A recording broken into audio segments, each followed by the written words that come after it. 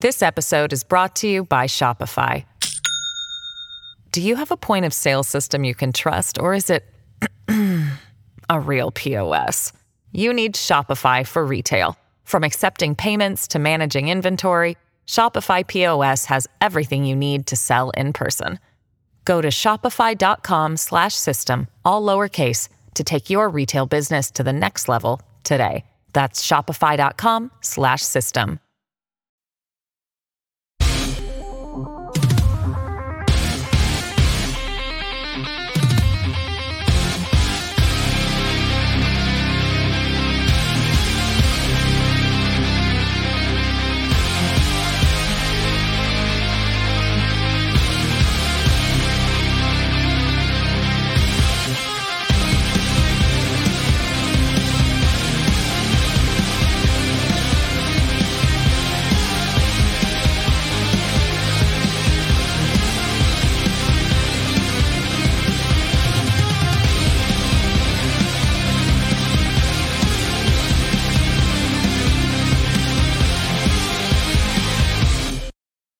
As us working with the General Assembly to give Medicaid benefits to birthing mothers up to a year after having that child and other things. There you have it. Brian Kemp is going to be giving benefits to birthing mothers. I don't know whose vote he was trying to win with that phrase. You can tell how he stumbled a little bit leading up to it because he was in his head about trying to please the woke crowd with the birthing mothers term. I just don't know who he thinks he's appealing to there, but I'm glad he is also woke, just like Stacey Abrams. You're listening to the Propaganda Report. I'm Brad Binkley. America is divided right now, or so it would seem, into two factions, the left and the right, liberals versus conservatives, your team versus my team. And all people seem to think about, they wake up thinking about just how to get their political enemies. How are they going to dominate them? It's like society has become a drunken fistfight between hated rivals in the stands of like an Auburn, Alabama college football game. And in an environment such as this, there is only one thing that Democrats and Republicans hate more than each other. And that is a viable third-party candidate. Democrats and Republicans hate viable third-party candidates so much that they will set aside their differences momentarily and join together to slam and smear and suppress any third-party candidate. That's the only time they will gloriously unite to suppress anyone who rises up to threaten their power. We saw it with Ron Paul every time he did an interview. We see it now with third-party libertarian candidates or other third-party candidates that rise up. And the reason they have to do this, obviously, is because while they might sound different in their rhetoric, they are very much the same in their love for foreign wars and for big government and for their own establishment power. And when a third party arises that might threaten that power and might promise to give power back to the people, that's what they fear the most, is a united, empowered population, because they would then become obsolete. And I have someone who's going to be, a couple of people we're going to be talking about that today, a candidate of a viable third-party candidate for the governor of Georgia. And he's going to be running against Stacey Abrams and Brian Kemp, as you know, or as I like to call them, a kick in the face or a punch in the balls, because those are what the two options are there. And people who even agree with me will still vote for them because they have been propagandized with this lesser of two evil propaganda for their entire lives that they think that they have no other choice. So I want to talk to what one of those other choices are today. We're going to have on the show Libertarian Shane Hazel, running for governor of Georgia, as well as the director of a new documentary featuring Shane. The documentary is called Divide and Dominate, a fantastic documentary by Jake Green. Welcome to the show, guys. Thanks for being on. Thanks, Brad. Thanks for having us, man. Appreciate it. Fantastic. I love the setting both of you guys have there, the Hawaiian shirt and the background. You look like you're in a kind of a cool nightclub type area up there, Shane. I like that look. How's it going? I know you're coming down to the election about a week from now. Just how are you guys feeling? How's everything going? I mean, Jake's got it in the bag. He's already on vacation in Honolulu. That's true. I bailed a little early. I can imagine the whole thing has been fun, but maybe also a little bit stressful. And let's start with talking about this third-party candidacy stuff. Why is it important, Shane, that there is a third-party candidate that's viable, that people feel comfortable that they can vote for? Because they're told they're basically evil Nazi demons who are supporting the enemy if they vote for a third party by both sides. So why is it important that they overcome that? The stigma, and I said it during the debate, is the only 20% of America is Republican, and only 20% of America is Democrat. That leaves about 60% of the people unrepresented by our current quote unquote government, right? And I wouldn't even, it's not Democratic, it's not Republican, it's none of those things. We have a rule by oligarchs, and really to take a zoom out, I guess, approach to this. As we like to do, is you got to have, if you're going to be quote unquote ruled by other people, having somebody that at least represents some of your beliefs would be I guess something that's pretty important to a lot of people. I mean, we're 60% of Americans that do not partake in this this form of government because they know it's nonsense. And I think if we were, a quote unquote democracy or even a republic, we'd be far less, tyrannized by the current officials and bureaucrats. Absolutely. And they give this illusion of choice by making it seem like you only have to do one or two of the other. But you're totally right with the amount of people that would not identify as either of those. And you made this point in the debate the other night. And this is also kind of a theme in the documentary, which is it's really great job on the documentary, guys. I watched it yesterday and I loved it. I thought it was fantastic. Made a lot of great points there. But you brought up in the debate and in the documentary the true problems with ballot access. I love the way you spend it during the document, not spun it. You highlighted the real problem. Stacey Abrams is saying it's voter suppression is a huge problem, yet we have record turnouts. I want to know what voter suppression when it's not a huge problem. I'd like for Stacey to tell me what that looks like. And I'm guessing it looks like her image from Star Trek Discovery where she's president of Earth. That's when voter suppression is gone in Stacey Abrams' mind, in my opinion. But you brought up the real problem of suppression, and that's the ballot access. Could you tell us a little bit about what some of those obstacles are to getting a third party on the ballot? Yeah, here in Georgia, and I think Jake alluded to it in the script, is we're 50 out of 50 states in terms of ballot access, right? We've got laws on the books from the 1940s that pulled communists off of. That was the reason they came up with the law in the first place, right? Is to keep communists off the ballot. And so now that it's 2022 and we have nothing but communists and fascists, or socialists, which are on their way per Marx to communism, that's all we've got on the ballot. So when in Georgia, as libertarians, I think we're probably the only other party that has ballot access, even at the state level. And when I say state level, it doesn't mean that you can run a candidate for your local commission or city council, dog catcher, any of that kind of stuff. It has to be a statewide race. So if it's U.S. Senate, great. If it's U.S. Congress, not so much. If it's anything like the AG, the governor, lieutenant governor, the Agriculture Commission, anything like that, that's a statewide race.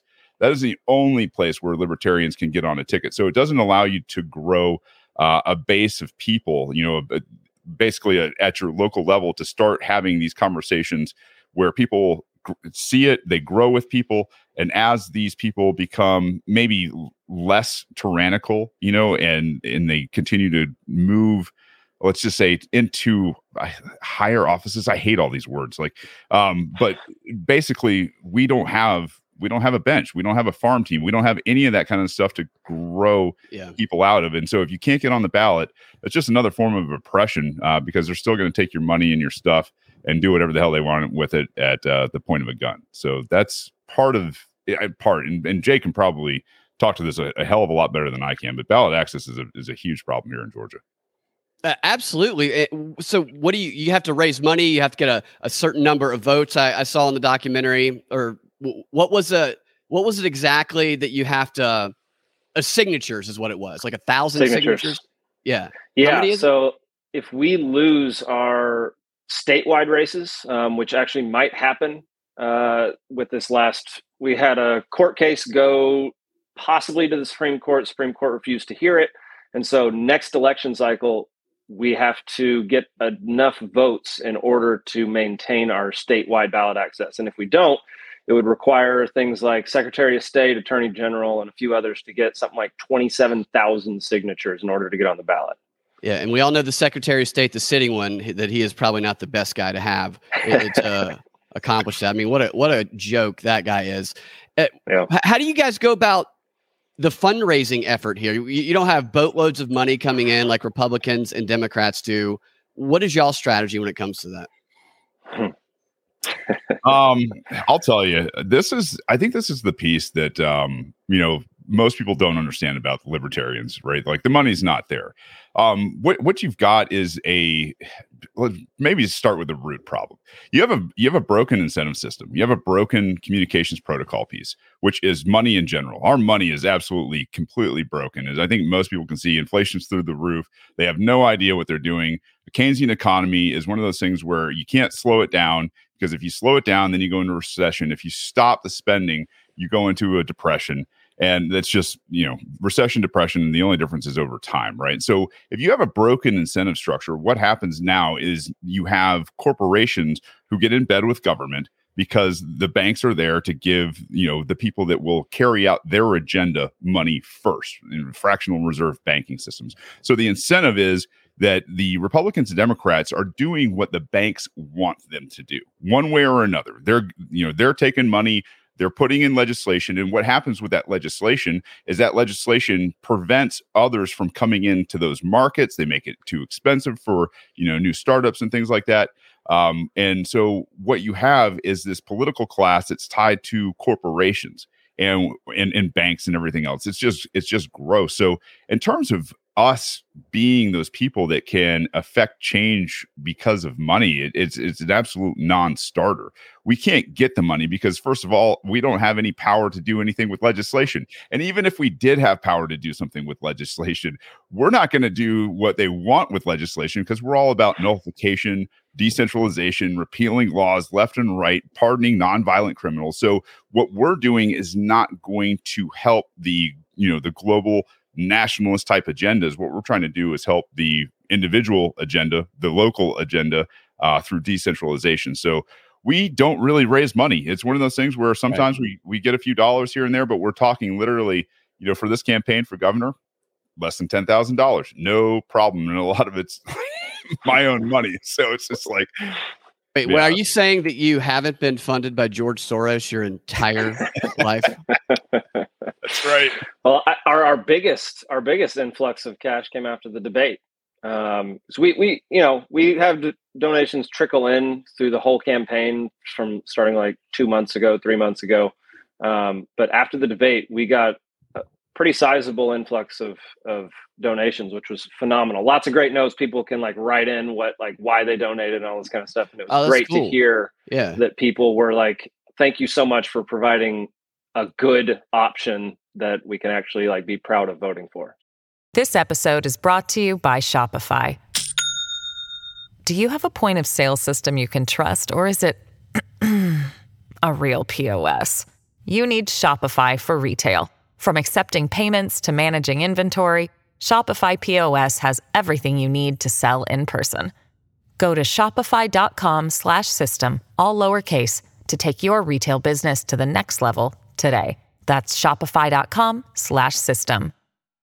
At Evernorth Health Services, we believe costs shouldn't get in the way of life-changing care, and we're doing everything in our power to make it possible. Behavioral health solutions that also keep your projections at their best? It's possible. Pharmacy benefits that benefit your bottom line? It's possible. Complex specialty care that cares about your ROI? It's possible. Because we're already doing it. All while saving businesses billions. That's Wonder made possible. Learn more at evernorth.com/wonder. This episode is brought to you by La Quinta by Wyndham. Your work can take you all over the place, like Texas. You've never been, but it's going to be great because you're staying at La Quinta by Wyndham. Their free Bright Side breakfast will give you energy for the day ahead. And after, you can unwind using their free high-speed Wi-Fi. Tonight, La Quinta. Tomorrow, you shine. Book your stay today at lq.com. Yeah, I'd say you did a really good job in the debate. I was reading through the comments too, and tons of comments, and people were complimenting you. Some people who said they were obvious. I mean, they all like to vote for the left or right because they're afraid to vote for other candidates, but they were like, man, you did a great job. And you did. You had command of the issues, and I felt like you did a great job of interrupting them at the right times, of making sure, not letting them get away with stuff. And I think it's always great when you get your mic cut off at the end when you're making your closing statement, which it sounds like you did there. One of my favorite parts of the debate was when you said that most of us go around all the time. 99% of us go around not raping and murdering people all the time, which for the elites, I don't know that they can say the same. And then you went on to talk about what you mentioned a moment ago, which is force and coercion. What exactly are they taking away from us? Just so we're crystal clear, how are they using this force and coercion against the people, both the right and the left? Yeah, I mean, let's just start with property tax. This is near and dear to me right now. I don't pay property tax like a lot of people pay property tax. So if you own property or you're paying off a house or something like that, a lot of times what happens is you pay your property tax through your insurance, right? It just comes out a little bit every month. You pay it. Some people don't really see it, hit as hard. So they're paying, every time they pay a house note, it may be different from one year to another by maybe a couple $100 or something like that. So when I say they're taking through force and coercion, I don't use the public schools, right? I call them government indoctrination centers. I fundamentally disagree with the way they're funded. I cannot send my kids there.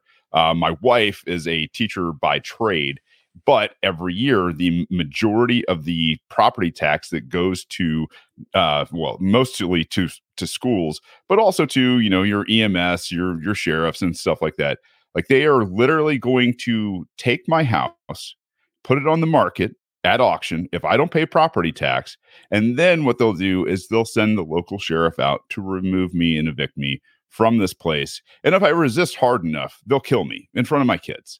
And that's what I get to, right? Like that's just one tax that you are forced and coerced into paying. If you did this anywhere else in society, if me, you, Jake went outside of somebody's house and said, "Give us some money, or we're going to take all of your stuff," and then if you resist hard enough, we're going to kill you. You know what they do with people like that, man? They throw them in prison. Like that's strong arm robbery. The fact that I don't use any of those services is just a prime example of, that comment that I made that, property tax in America has got to be one of the most un-American things I've ever heard of. But, they do this through sales tax. They do this every time you have to pay tax on the car that you already paid tax on every year so that you can have a quote unquote a tag to drive it. They're taking out the top of everything. Yeah, everything. And then everything that you already own that you already paid tax on anyway. So it's just nonstop. It's just those guys can't exist in a competitive market, so they have to use force and coercion. They're the mafia. That's basically what they are. Yep, absolutely. So what does Governor Shane Hazel do to fix this problem? Oh, you nullify it. Day one, you nullify the income tax, you nullify property tax, you nullify every damn tax you possibly can with a stroke of a pen and the Board of Pardons. And you tell the rest of the sheriffs and the mayors around Georgia and the feds, for that matter, we're done. And anybody that you're going to write up or sentence or go after their property, we're going to absolve those people of any wrongdoing. And on top of it, if you're doing this, if you are violating people's rights, hey, Georgia, you have the right to protect yourself and your property with all necessary violence whatsoever. Period. And this is something that some people would say is controversial. No, nobody should be able to come and take your stuff. If you haven't committed a crime, a violent crime, rape, murder, assault, kidnapping, coercion, theft, burglary, trespassing, like violent trespassing, like these are the things that we're talking about. If you haven't done those things, the state doesn't have a right to any of your property or your money or your things. Like it's insanity. Like if we just look at, people as people, and not people who have some silly title or wear some silly uniform or anything like that. It's just people. Guys, stop taking people's stuff. Come compete with us in this market or screw off. Either way. But that's kind of day one stuff. As we start nullifying and we tell everybody that we're going to pardon everybody anyway. And if they're going after people's rights, we also have the ability to go after the sheriffs and the mayors and say, hey, listen, this guy's a bad dude. Now we have, the executive where we can start wrapping up bad law enforcement. This is a very real option. And I think for the most part, though, if you just empower people to their rights and their property, I don't think we have this problem anymore. Yeah, so it sounds like you're going to go after the corruption. You're going to empower people to take control of their own lives and their own property. I think that's a fantastic idea. You did something, I can't remember where it was in the documentary where you did something like this. Was it Holly Springs? Okay, and tell us about that. Jake was there the night we got it through. So being that I understand and like literally a constitutional expert, I put together one-page executive order where a mayor or a sheriff can adopt it, and it basically relies on the Bill of Rights. It is you'll talk about the rights that are affected, and then you'll go into your Article 5 write up. Article 5 of the Constitution it's the only way that you can change the Constitution. Now, Article 6 is interesting because Article 6 is what they call the supremacy clause. It doesn't mean that the federal government is supreme in all things. It means that the Constitution is the supreme law of the land, and anything that's not pursuant to the Constitution is null and void of force. It's notwithstanding. Then Article 6, Section 3 of the Constitution is that everybody who works in government swears an oath to uphold the U.S. Constitution. So now what you have is the fact that they've never, ever changed the Constitution in terms of the Bill of Rights per an Article 5 amendment. Never happened. It means that most laws and most bureaucracy is outside or notwithstanding of the Constitution, which means that it is not pursuant and it's null and void on its face. Now, this is where we give these guys the golden bridge of retreat. The out is where we say, hey, guys, listen, there's also federal laws. 18 Code US 242 is the deprivation of rights under color of law. It's a federal crime to take somebody's stuff or to imprison somebody or hold them against their will or even make contact with them if they haven't committed a serious crime. So when we look at this in Holly Springs, we had an incident where one of my good friends was pulled over and had to prove his innocence. He was driving while black, and it was bullshit. It was just one of those things where I saw it and I was like, this can't happen again. So I called the corporal of the day. Then I got to talk to the new chief at the time, and he was not real happy to hear me talking about this kind of stuff. He hung up on me. Yeah, I listened to the call. You were laying it out, and he didn't want to have to answer any of those questions. Yeah, and luckily, Steve Miller, the mayor of Holly Springs, is another Marine, and so I called him and I said, "Hey, man, like we're neighbors up here." And so he had me into the office. We had a really good talk.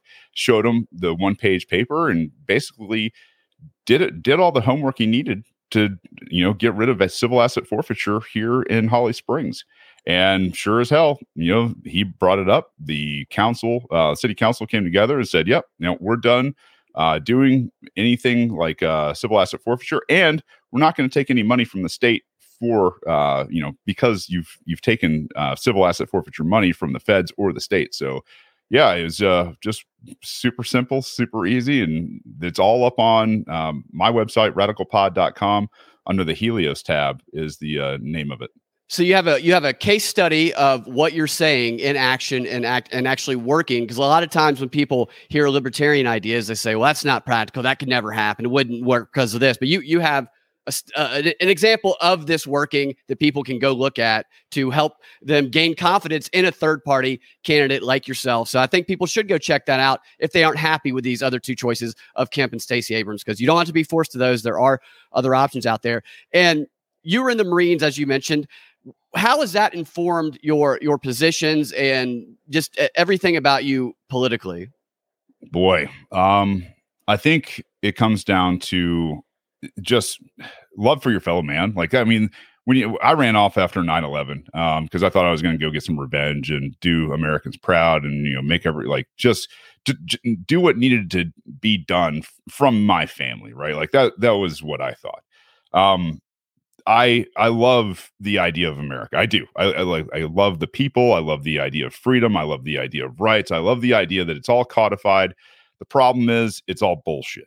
And when, you serve the banks and you serve the MIC and you serve, elite politicians overseas, and you see it firsthand, especially like doing special operations stuff, like you are the first people to make contact with a lot of people, and you are the central, like you're gathering the intelligence before it gets disseminated to anybody else.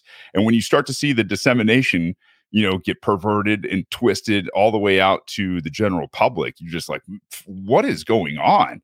This is not what we found. This is not what we did. These are not the people that we rounded, like none of that kind of stuff. So you see through what the charade is, you see through the propaganda, and you see through all of this kind of stuff. So in terms of still loving Americans, I do very much. I think they are some of the most amazing people on earth. But the government itself, we couldn't be, if you're, quote unquote, one of those, red, white, and blue Americans, you couldn't be further from being part of this government at any juncture. So that's kind of how it shaped me. Is I still love people. It's just, I don't believe that America is this, amazing government. It's an empire that's luckily falling right now. And, we're here to kind of maybe push it in the right direction as it falls apart. It's crazy, man. I talked to a number of people in the military and who have gone through something, not the exact experience, obviously, but have gone to fight wars. Like my uncle was in Vietnam, and they all kind of have a similar sentiment, and it changed the way they view the powers that be, our government, and their level of trust in government. And it's just like what's going on right now with the Ukraine thing and Russia, where they're basically just actively trying to push us into World War III and telling us that we're Nazis, even though they're giving billions of dollars to literal Nazis. If you don't support giving weapons and money to Nazis, you are in fact a Nazi. And it's just unbelievable. They try and guilt and shame people. And when you combine that with the fact that they did all these woke ads for the military, for the Army specifically, I don't know if you saw any of those, but it's caused the recruitment to plummet. There's people now worried about whether kids are going to get drafted or not. I don't know if that's going to happen, but you start to wonder if somebody's trans kid gets drafted and they're mad about it. It's because you spread all this wokeness and you promoted World War III.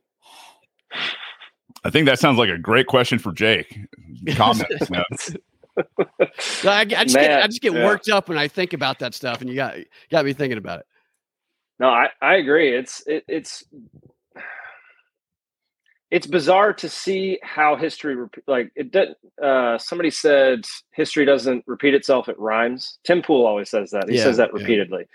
And man, the amount of bull crap that they're going to throw at you to get us into every single war that we've been getting into over the past 50 years is insane. And they're doing it again. It was 21 years ago that we got into 9/11 and we got into Middle East, and they threw a whole bunch of nonsense at us and WMDs and all that. And that's a little bit of that's in the documentary. Incubators, man, they're doing it again. Incubators. Yes. Yeah. A lot of that. And it's just crazy to see how people forget. And it's also crazy to see how for 9/11, it was the right side that did it. And this is far more the Democrats pushing to go into Ukraine and fight Russia. And it blows my mind. It makes no sense. I don't see how people have such short memories. It's only been 20 years. I remember it. Totally. And for anybody who wants to read Edward Bernays' book, Edward Bernays is a prolific propagandist who lived to be 104 years old. And he just was giddy over his ability to manipulate masses of people. Sigmund Freud's nephew, page 75. It's either 75 or 175. I think it's 75 of his book, Public Opinion. He writes about how the American public fell for all their war atrocity stories that were all made up. And he gleefully talks about how he bamboozled the country with the committee on whatever that first, the Creel committee, that propaganda machine that they created for World War I. So they openly talk about how they bamboozle people, if anybody wants to check that out. But Shane, I want to play something for you and you, Jake, that Stacey Abrams said, and about power. I don't think anybody's really heard this. And I think it really illuminates how she views the use of power, and we can contrast that to how you view the use of power and what maybe some of your motives are for running for office. My jaw dropped when I watched this clip. Let me get it up there. Cam, you putting that up on screen? I understand what I believe. I wrote it down. When I stood for office in 2006, I had a set of things I thought I knew to be true, but I was going to have the chance for the first time in my life to impose my truths on others. is a very, very seductive notion. Being able to make other people do what you want, believe what you want, live as you would have them live. So she finds controlling other people's lives and making them live how she wants them to live. She finds that to be seductive. What is y'all's reaction to that? It hurts to hear. Like you really man, the visceral reaction you should have to this kind of thing is, man, why would you ever think you know how to do that? What kind of God complex do you have to have the narcissism to think that you know how to run people's lives better than they know how to run their own life? I mean, here's the thing is most of us are just trying to get through, right? Like we're trying to get through this thing as, I want to say as painlessly as possible, but there's challenges. And the idea that anybody can sit there and say, yeah, I know exactly what I need to be doing. 100% of the time is silly. There's always been a moment of doubt in somebody's head. There's always been that moment like, hey, I got to calculate some risk here before I go forward. And you can't do that for other people. The idea that you think you can manage risk for a group of people larger than your maybe immediate family, even, it's just silly. I mean, some of those people are going to have to, calculate risk as maybe they leave the house or they leave the vicinity or maybe the state. I don't know. But to think that you're going to do this for a population of people is absolutely one of the most absurdly terrifying type of statements that you could possibly have coming from somebody like Stacey Abrams or Brian Kemp or anybody else for that matter. Yeah, good. I think the bottom line is the people. If somebody wants power, that's the last person that should be in power. Yeah. Because if somebody wants power, they're trying to impose their own agenda, their own will. The people that follow them, what they want. And the issue with that is it's going to negatively affect an entire group of people that aren't associated with that person. And so what you really want is the reluctant leader, like the leader who will do it, but do it in the least oppressive way, most free way possible. And you don't want somebody who is desirous of power, because that's basically and she clearly was. In the way that she said that, you can see it in her body, which it's seductive. And so she's a very different person when she's speaking on CNN and MSNBC than when she's speaking to activists and people she's organizing. She becomes a preacher where she's just very different tone. And that's the tone we heard there. But just to put this kind of in context here. So we have a Republican candidate who calls pregnant women birthing women. And we have a Democrat candidate who is lusting for power and to control people's lives while claiming to represent the oppressed minorities. And those are not two great options there. So, Shane, why are you wanting to run for governor of Georgia?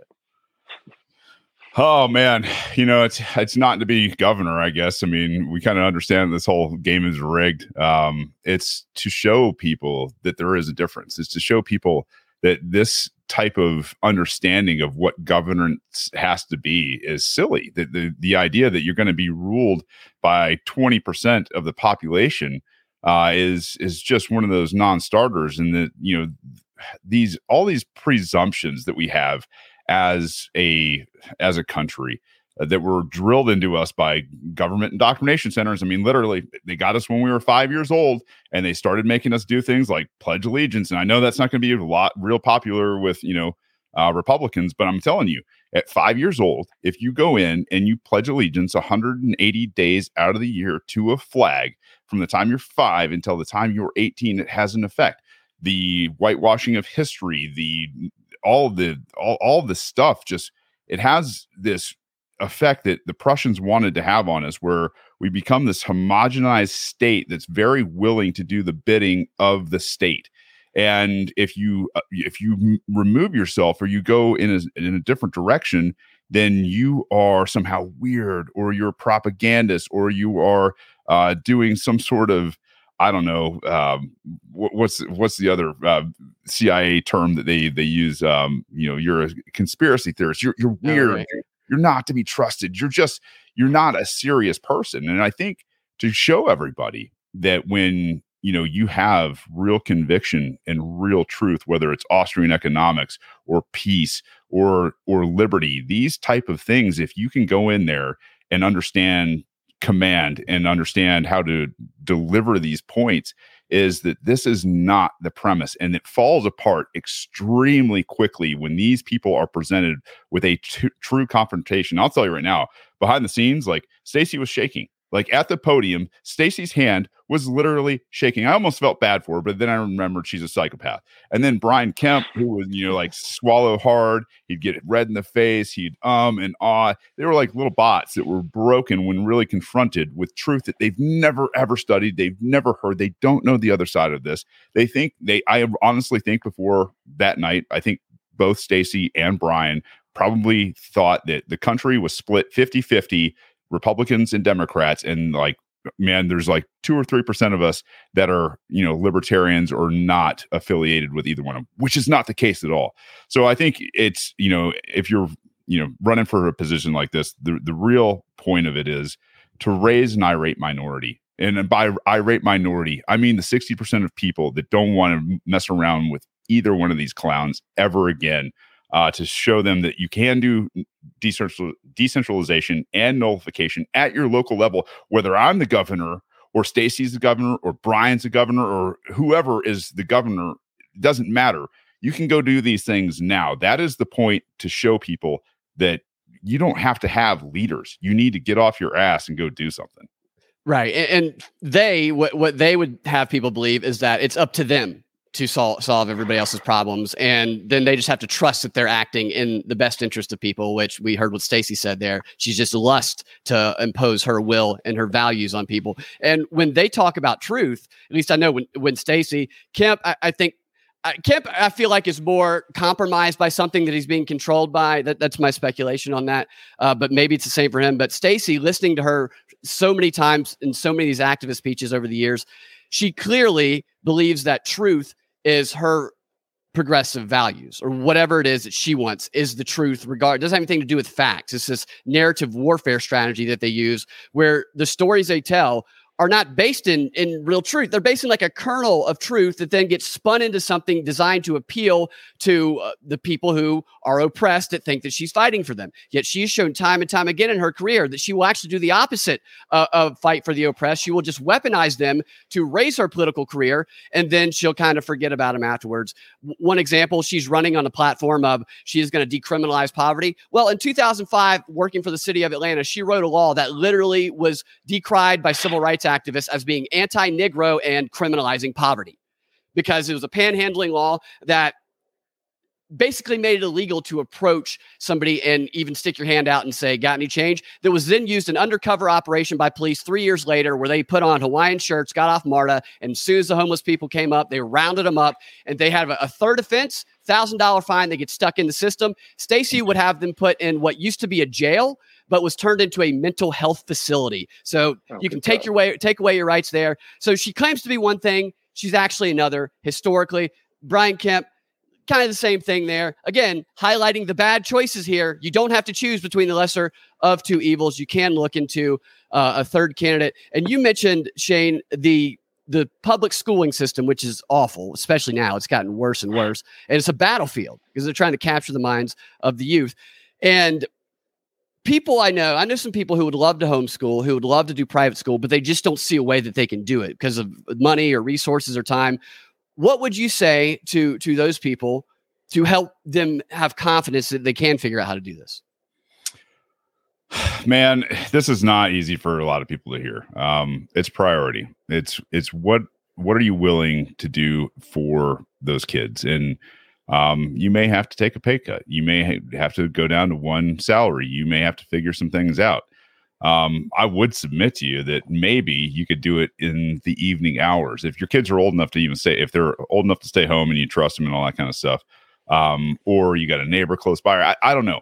It's finding a way to do something. And sometimes it has some costs, and I hate it. I wish it didn't have as much of a cost. Without property tax, it would obviously, it would leave you with more money to do such a thing. But it's, for me and my family, we were two income earners, right? And when we decided that my wife wasn't going back to work and that she was going to start homeschooling our oldest, she was nervous about it too. I was nervous about it. If I lost my job or something like that, then we were down to zero income, and it's hard to put food on the table with zero money coming in. I will tell you what it did. It freed me up to do some bigger, better things. It freed me up to take care of more of the earnings and really bust my butt and go out and take more time and more risk and do more things to bring that income around. And I'll tell you, to be able to do something like this, this is my third run for an office.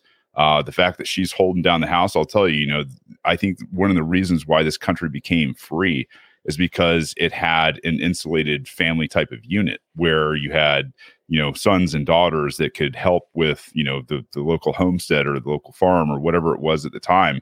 And those extremely strong women that held down the fort while the man was away, possibly, doing, some government type of things. Like if you don't have that, in the home, then one of the things you're never going to have, I don't think, is a free people. And so, it's what are you willing to do? Will you downsize your home? Will you not drive a brand new car? Will you wait, longer periods in between updating your iPhone? Like whatever it is, if that's the most important thing to you, in terms of your children, then you'll make those allocations. It's not an overnight thing. Don't think it is. It's not. It's not without risk.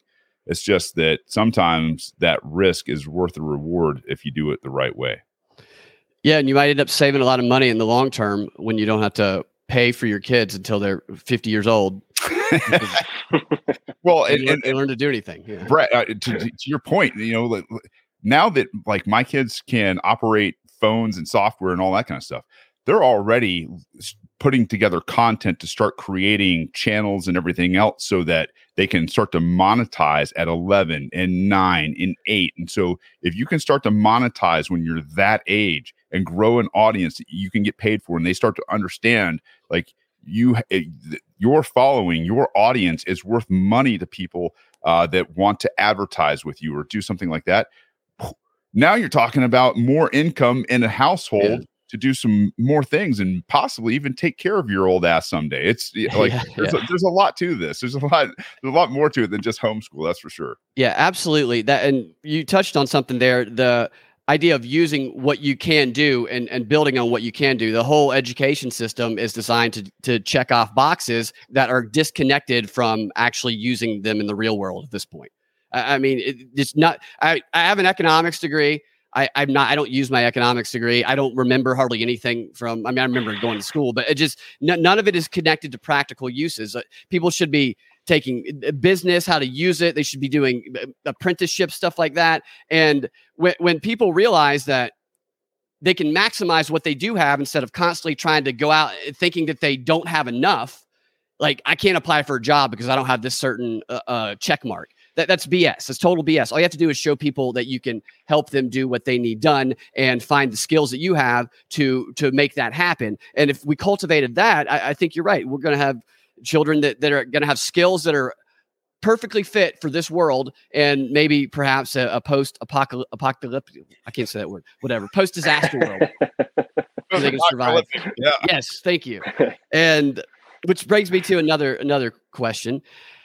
Some friends of mine who are Democrats, who they were Stacey Abrams fans, which drives me crazy. I always tell them, do you know Stacey Abrams completely lied about a story that I revealed on WSB about her burning the flag, and she spun it into a fiction. She didn't help get the racist symbol removed from the Georgia flag in the 90s. She sabotaged an effort to do it.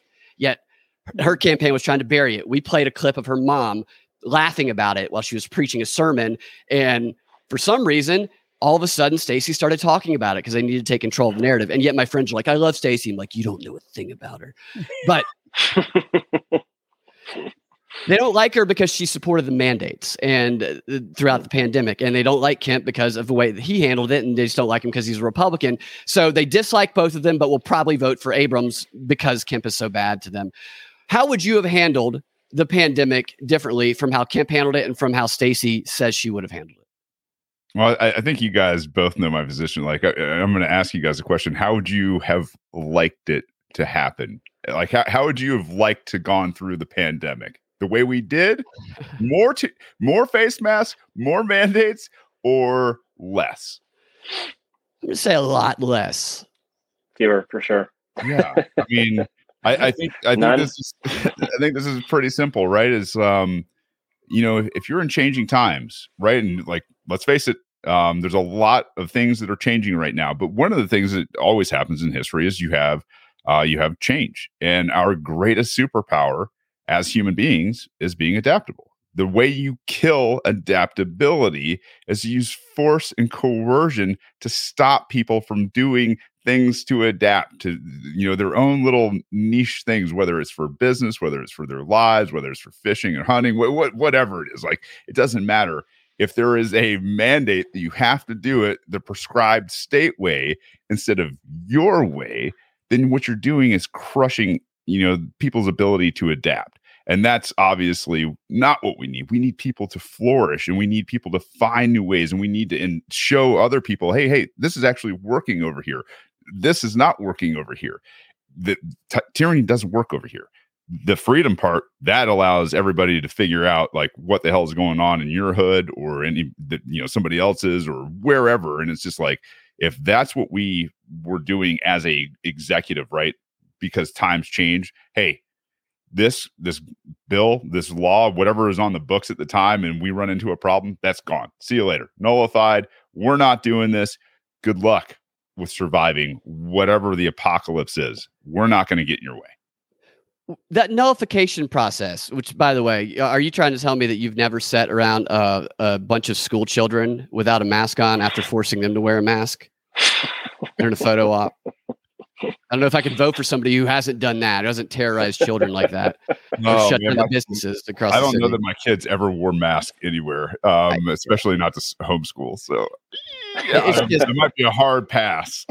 Just the cultural aspect of that and the continuous lying. And they tell us one thing, and I didn't believe most of it to begin with because I read like the Pfizer documents and a lot of the stuff. But they lie, and then a few months later or a year later, they just say something different. And say, "Well, I'm Dr. Fauci. I never lied to you. I tell the truth." And it's like, no, shut up. You're a horrible person, Fauci. And some people are just still like okay with it because they flood us with all this information to make us forget, like you said. Well, yeah. And I mean, for a guy too, right? Like we go through this thing called NBC training, nuclear biological chemical training in the Marine Corps. So like one of the worst parts of training, right? You obviously you learn about your gas mask, you learn about MOP 4 gear, and then they send you into this tiny little box of a room with about 60 dudes. And it is just, you can't even see the other side. It's so filled with CS gas, right? Like tear gas. And they are cooking it hot in there. And they'll get you winded. You'll do some push-ups. You'll do some jumping jacks. Really get ready right before you go in. And then you go in and you take off your stuff and you feel this stuff burning, right? And then you have to actually inhale multiple breaths of this stuff and learn what CS and everything else feels like so that you can don your mask, put it on your face, blow out all the crap, and then start to breathe normally again, right? And so to understand and have this, really good point of view when it comes to how germs spread, what can go through masks, what can't go through masks, and all this other stuff, not to mention the Tuskegee experiment, and then all of the crap they did to people in Central and South America where they went down there and gave those guys all sorts of venereal disease. You start to go, well, their track record isn't really good. And the fact that they're talking about masks, like these kind of things really work, that's not real, because I know if you had CS in the room, you'd be crying right now, begging for it to stop. And so to see through this stuff, like it's, you're Neo and you can see the damn Matrix. You're just like, hey guys, this isn't the way, Brian. This isn't the way, Stacey, CDC, Fauci, Trump, I don't care. All of them. Like, this is not the way. Freedom. I think it's safe to say that you have the most experience in masking when it comes to the three candidates. A lot. Yeah. The Tuskegee experiment, as you mentioned, the Guatemala experiment, which is the one they did after Tuskegee because they didn't want to have to worry about recognizing the rights since there are others. This was Johns Hopkins University. These are the same people who did Event 201 who give us all the stuff for the coronavirus and all this. So it's the same people doing the same thing. That's right. And yeah, so you say freedom, more freedom, and I think we're getting a sense of what you mean by that. What does freedom look like in somebody's life? Like, because people use the term freedom and liberty all the time on the left and right. They use them vaguely for their own purpose, so they can manipulate them to mean anything. Can you give just it doesn't have to be anything just concise, just be off the top of the head. What does freedom mean to someone personally that they can picture? Boy, I think it's, at the end of the day, I mean, we all understand that. I think, well, God, maybe we don't anymore, but you get to keep your property. You get to keep your money. You get to keep your things and dedicate them to what you want, essentially.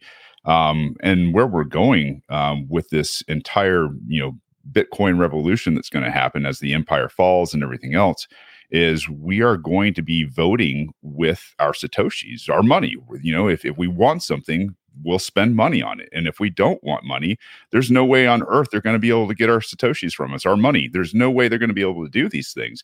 And eventually, as the central bank digital dollars and everything else begin to lose favor with the populace, and they begin to see that, this control of our lives in what we do, what we say, our social credit scores and all those kind of things, is you're free of those things. You're free of any type of force and coercion from the outside that anybody would use against you. I think that's probably, the easiest way to say it is like, you teach your kids that you don't hurt people and you don't take their stuff. There's no magical age, uniform, title, or anything else where that is not true. And I think adults have to, I guess, relearn, re-understand this piece is, I mean, I don't know. Freedom is freedom. I don't know. You may not be able to describe it, but you sure as hell know it when you see it.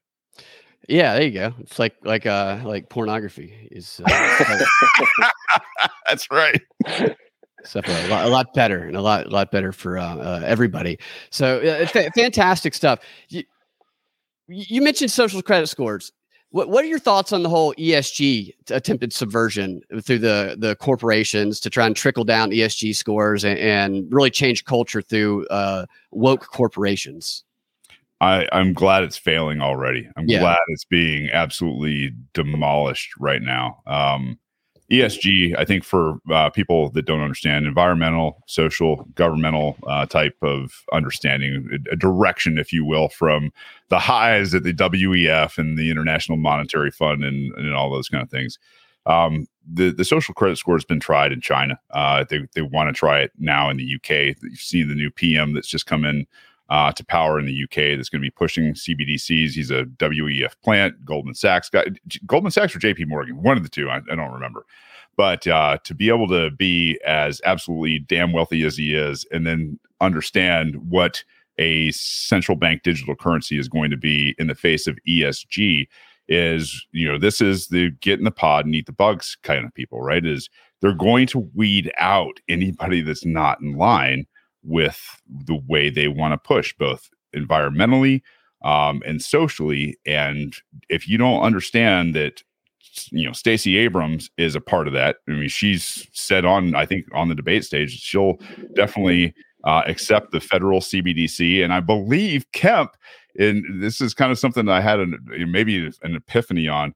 Kemp is all about, I think, the CCP, central bank. So you've got these two that I think represent different central banks here in the state of Georgia. And I think that's what you're vying for. Both come with a myriad of tyranny. But yeah, I'm absolutely 100% for never doing anything with social credit scores, and that, that your yesterday shouldn't be affecting your tomorrow. Especially if you're not hurting people and taking their stuff. It's crazy. These companies will completely alienate their audiences because they'll get a higher ESG score and they'll believe that they're going to get basically paid off and bribed by BlackRock, and they'll make more money than they lose by doing these woke things and filling their cabinets and in their businesses with these diversity hires.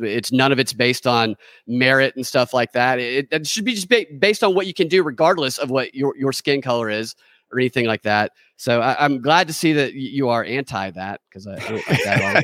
Yeah. But you believe that Bitcoin, that cryptocurrency, what you think that is gonna, how is that gonna play? I get so confused about that, because I follow it. Sometimes I think I understand it, then I'm like, I don't think I get this at all. Help me understand the benefits of using, we're gonna have Bitcoin or whatever the crypto is being the currency. Jake, 8 minutes. You think I can do it? No, not a chance. I didn't give you enough time, did I? Here you go. Let's give it to you like this. All right. So there's two forms of currency. Basically, let's just say there is force and coercion money, which is going to be everything that is from a Federal Reserve, a banking cabal, a centralized authority, a centralized crypto, anything like that. And then you have peace and consent money, which is decentralized, no rulers, just rules, opt-in, hard money. Bitcoin versus everything. Let's talk about Bitcoin and gold. Gold and Bitcoin are probably the most closely aligned. Their stock to flow ratios are extremely high or hard, right? They're both hard assets. Bitcoin being saleable over time, space, scales, and proof of work without the dilemma that you can move gold around the world. That's where Bitcoin obviously helps out. It does have, that aspect that gold doesn't have, is you can move gold. You can't move gold quickly around the earth. But in terms of being saleable over time, 21 million forever. So nobody can mess with your Bitcoin ever. The code has never changed. Over space, we can move it through the Lightning Network at, I think, more volume than Visa, MasterCard, and American Express combined for less money without a third party. So I can move my money to somebody in China or India or Africa or Europe at lightning speed, like right now, without a bank of remittance, which is super important because that's never been able to be done in history. You're now your own bank. Saleable over time. It's a workaround the banks. You are your own bank. It makes banks absolutely obsolete. It scales over population. There's people say, well, there's a lot more than 21 million people on the planet for Bitcoin, right? Or it's $20,000 per Bitcoin. Every Bitcoin, every 21 million of them is made of 100 million Satoshis. Okay, so there's plenty of Bitcoin to go around and be a medium of exchange, a trusted medium of exchange for everybody on the planet. And then there's the blockchain part of it. Blockchain technology by itself is not very important. But when you start to understand the incentive structure for how Bitcoin is mined and then cataloged in its blockchain, basically what you have now is energy money, absolute energy money. When you dig gold out of the ground, gold is the proof of work that you spent time and effort and toil in something, in terms of taking something that's fairly limited in its supply. You can't replicate gold through chemistry. Getting off world to get it from asteroids is fairly expensive. It's proof of work. Gold is proof of work. The same thing happens when you take all the transactions that happen in a 10-minute block for Bitcoin. So a 10-minute block is mined by a bunch of people that are hashing things out, and then they hash that 10-minute block and it goes into the blockchain, and then they start working on that next one. And so if anybody ever even thought that they were going to take over the Bitcoin blockchain, what you do is you might get one double spend, which now I hear is absolutely impossible because of the amount of computing power that we have. And we're talking about exahash rate. And I know that's foreign language for some people, but there is more computing power solving the interactions of Bitcoin now than everything else on the planet combined. So not even all the world governments could spend enough money, secretly produce enough chips, ASIC chips and all that kind of stuff to do mining. And then if they came in, let's just say they'd come in and they'd get what's called one double spend. That's it. And then that entire account would be absolutely blocked out. The incentive structure works so well that if they were to take the trillions of dollars and actually just put it into Bitcoin, they'd be far more powerful. Does that make sense? Right. So when we talk Bitcoin versus cryptocurrencies, which is the dollar is basically a cryptocurrency now. It was like the first cryptocurrency because I think it's over 60% of it is actually digital anyway. Right. So if we talk about, what's going to happen, you're going to have the Federal Reserve at some point shut down cash, shut down everything that you can trade without them knowing about it. And when that happens, that's when you go into social credit scores, ESG scores, things like that. Whereas Bitcoin, we don't care. Go spend on whatever you want, trade with whoever you want, do whatever you need to with this money. This is the money of free people. I like the comparison of money being a crypto. That helps me understand all of that a lot. Thank you for running through that. Like, I try to get as many explanations of that as possible until I wrap my head completely around it. I know you guys got to wrap up. Do you guys have time for me to play the trailer for the film, and then we can get closing words from y'all? All right. So Here is. Oh, go ahead.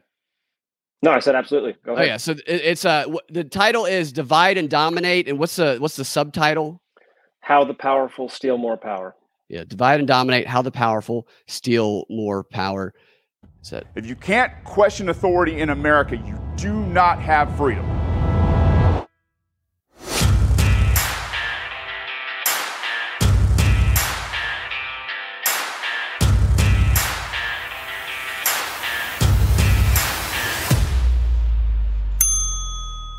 We're not failing in this country because the government isn't doing enough. We're failing in this country because the government's doing too much.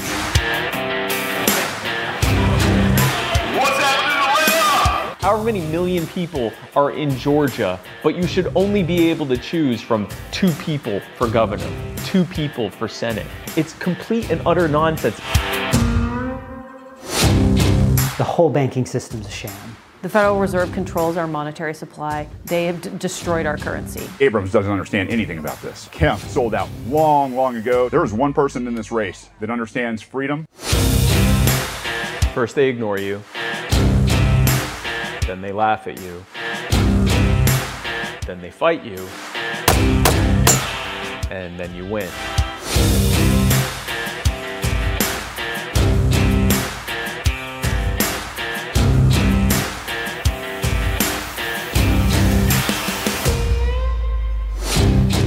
We've got a blaze that is spreading across this nation right now, and all we got to do is push it in the right direction. Fantastic. I watched that, and it's a great example of how to spread the word about a third-party candidate, a libertarian candidate, getting the message out there, and without having to have all of the money. I know I've worked on movies and TV shows, and I know that especially independently produced ones, very hard work to put together. And I don't think a lot of people realize how much hard work goes into putting a film together. So a great job on doing that. And I think that's kind of an example of what other people who might run as a third party can try and model to get the message out there. And what's the last word from you guys? If you want to comment on the film, tell people where they can see the film, tell people where they can help you guys out, how they can help you guys out, your website, anything you want to promote. Yeah. We actually got some great news this morning. We have been accepted on Amazon. So you can now go rent and buy the movie on Amazon, which is a much easier platform for most people than our previous one, which is Vimeo. And it's also on Odyssey if you want to rent and buy it there. So we're pretty stoked that we got accepted on Amazon this morning. Fantastic. Congratulations. Yeah. I was trying to watch it on Vimeo, and I was having some problems with my app and stuff like that. I ended up watching it on Odyssey, but that will get some more exposure. Awesome job. So Shane, where can people find you, and what can they do to help, if anything, right now, other than just spread the word and I would say empower themselves? Yeah. I'm going to tell you guys, first and foremost, go watch the movie Divide and Dominate, whether it's on Amazon, Vimeo.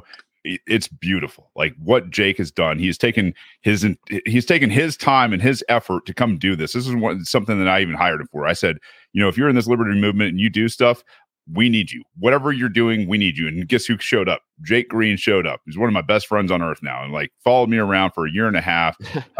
We went through God knows how many different states and everything else. And go watch those movies and help somebody else understand what's going on in this world, that there's different choices, that the narrative is false, that there's not a level playing field, not even close to it now. And we've got some things that are on the horizon that are cooking. If you want to help me do that, share that, show some love to Jake. Worked his butt off, and I believe there's big things ahead for Jake there. But for me, all you got to do is go share content, man. Go share the debate, chop it up, have some fun with it. Share it with your friends, your family, your circles, all that fun stuff, because that debate, I think, is probably the clearest picture that we can paint, that is the establishment and the non-establishment. So, thank you for having us on here and covering this, because a lot of times this doesn't happen.